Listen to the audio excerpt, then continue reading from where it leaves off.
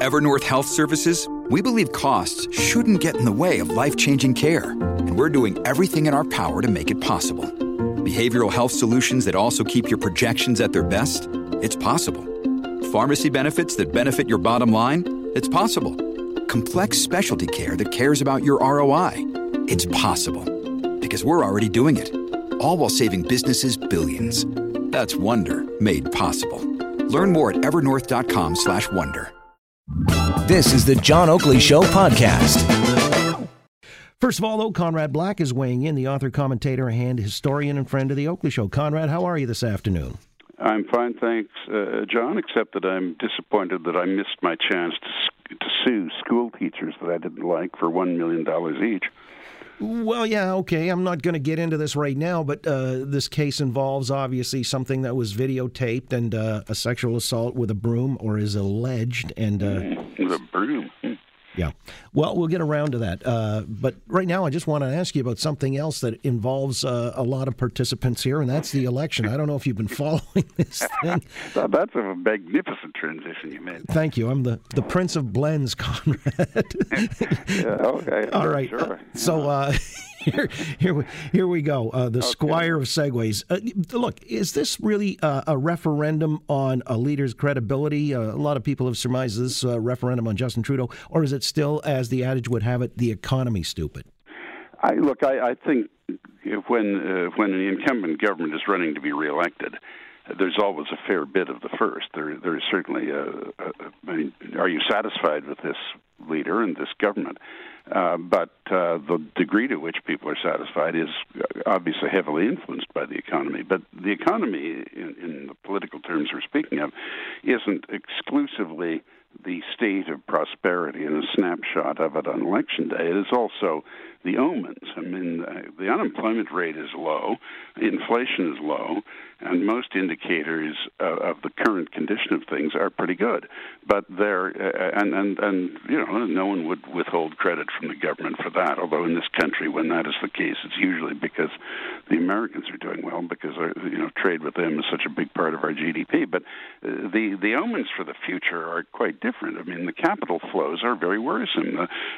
Foreign investment within Canada has declined by 80% in 5 years, and Canadian foreign investment has more than tripled in that time, which tells you the world isn't coming here the way they used to, and Canadians are investing outside this country more than they have before, and those are not flattering indications for what the barometer is telling us, economically speaking. So what's scaring them off?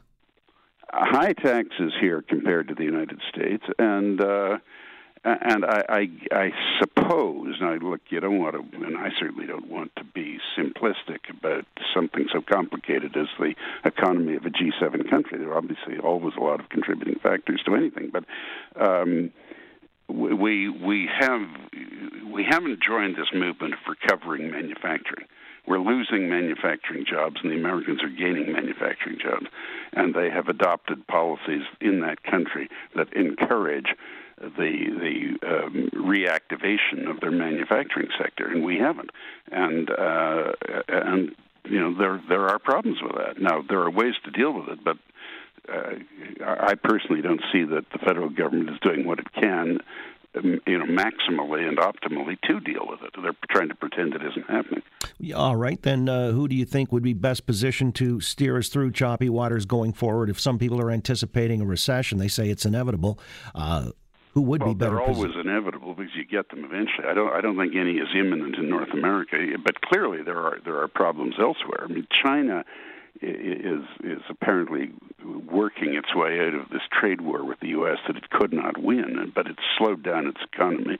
And the more problematic at the moment is Germany. I mean, it is the fourth economy in the world, and they're ostensibly entering a recession. Now, the apparent agreement of the British government with the EU on an orderly formula for a transition there is good news for everybody, assuming the British Parliament ratifies it, which I would guess that they would. But so that is good news, and it's good news for us too. But I don't know. Recession is imminent in the United States. That is a confection of Trump's enemies in the U.S. and elsewhere. But there are no economic signs of it. It's just hot air from the Democrats. Well, all right, let me follow up on that because, I mean, this impeachment thing, is that just a Hail Mary throw for the Dems? How's that going to work? Hail Mary, leaving the strictly religious implications of that phrase out of it. I don't think the Democratic Party's suddenly been seized with religious fervor. But no, but you know what you were saying. No, I know you mean a desperation shot. Right. I think I think there may be an element of that, but I think there may be something more complicated going on. It seems to me quite possible that either. And look, I have no standing to mind read the Speaker of the House in that country, Nancy Pelosi, Congresswoman from San Francisco, but it seems to me she may be trying to get these obstreperous, far left-wing congresswomen out of her hair and slap down the far left and let them have their go at it and fall on their faces because the President of the United States is not going to be removed from office. This thing is nonsense. It's just nonsense. It doesn't meet the criteria prescribed by the Constitution for an impeachment vote, and she's afraid to put it to a vote. And she may be wanting to put the left in her own caucus in their place. And that would be understandable. She may want to get this going as a diversion because obviously prominent members of the former regime are about to be indicted for everything leading up to and inflicting on the country that Russia-Trump collusion nonsense, which was just a fraud from A to Z.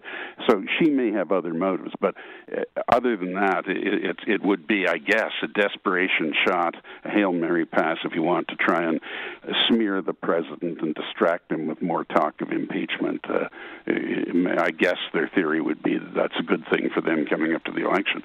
But as a practical matter, it's just foolishness. Yeah, it looks like it's a perpetual state of his being on the ropes, and they want to really crown him there. But you did mention Obama. Can I get you to weigh in on that? I mean, Barack Obama's... I personally found it offensive. Man, I don't think it's any business of a former president or leader of government of any foreign country to give an endorsement to a candidate in our election. It's not an anti-Justin thing. I mean, that's not my motive. And it's not specific to Obama. I mean, I'd feel the same way if, for example, let's say Tony Blair, for example, or Nicolas Sarkozy, the former president of France, endorsed any candidate in our election. I mean, I don't think foreign leaders or former leaders of foreign countries should express a preference in the election of another country. I think it's it's just none of their business, and it's a bad thing to do. And obviously, Obama didn't do it spontaneously. The Liberals asked for it, so I blame them for inciting it. No, I don't blame President Obama for doing it, except that he shouldn't have done it. Well, the timing's kind of curious, needless to say, as is the case. You note our mutual friend, Mark Stein, who your audience enjoys as much as we do, has made the comparison that President Obama hasn't been able to bring himself to endorse his own vice president, Joe Biden, for 8 years in an election in his own country. Right. But he endorsed a blackface formerly once or more than once blackface Canadian Prime Minister. Yeah, it does lend a lot of questions as to how this is all playing out. And the other is Greta Thunberg. I guess this is the 16-year-old Swedish climate activist is in Alberta 3 days before the election. Do you think that matters at all? Is she going to actually curry any favor with folks there and change any minds? Or do you see? I think her presence there will lead the voters of Alberta to change from being 80% anti-government to 85% anti-government. Okay, as the opposite effect. By the way, the great Liberal Party in the last provincial election in Alberta got 0.08% of the vote. I think Justin will do better than that. But if he wins one constituency in Alberta, I will have a hat made out of chocolate and eat it. All right, and I'll probably join you for the brim. By the way, that 0.88 or whatever it was, didn't they demand a recount? All right. They thought it was too high. Right. Conrad, yeah, there was a rounding error. Conrad Black, always appreciate it. Have a great weekend, and when we talk next, we'll see if we have a prime minister. Any prime minister at that point. It still could be a state of flux. Who knows? Yeah. Okay, thanks, John. Happy weekend to you and your listeners. Appreciate that very much, Conrad Black. Thanks for listening to the John Oakley Show podcast. Be sure to rate, review, and subscribe for free at Apple Podcasts, Google Podcasts, and anywhere else you get your on-demand audio.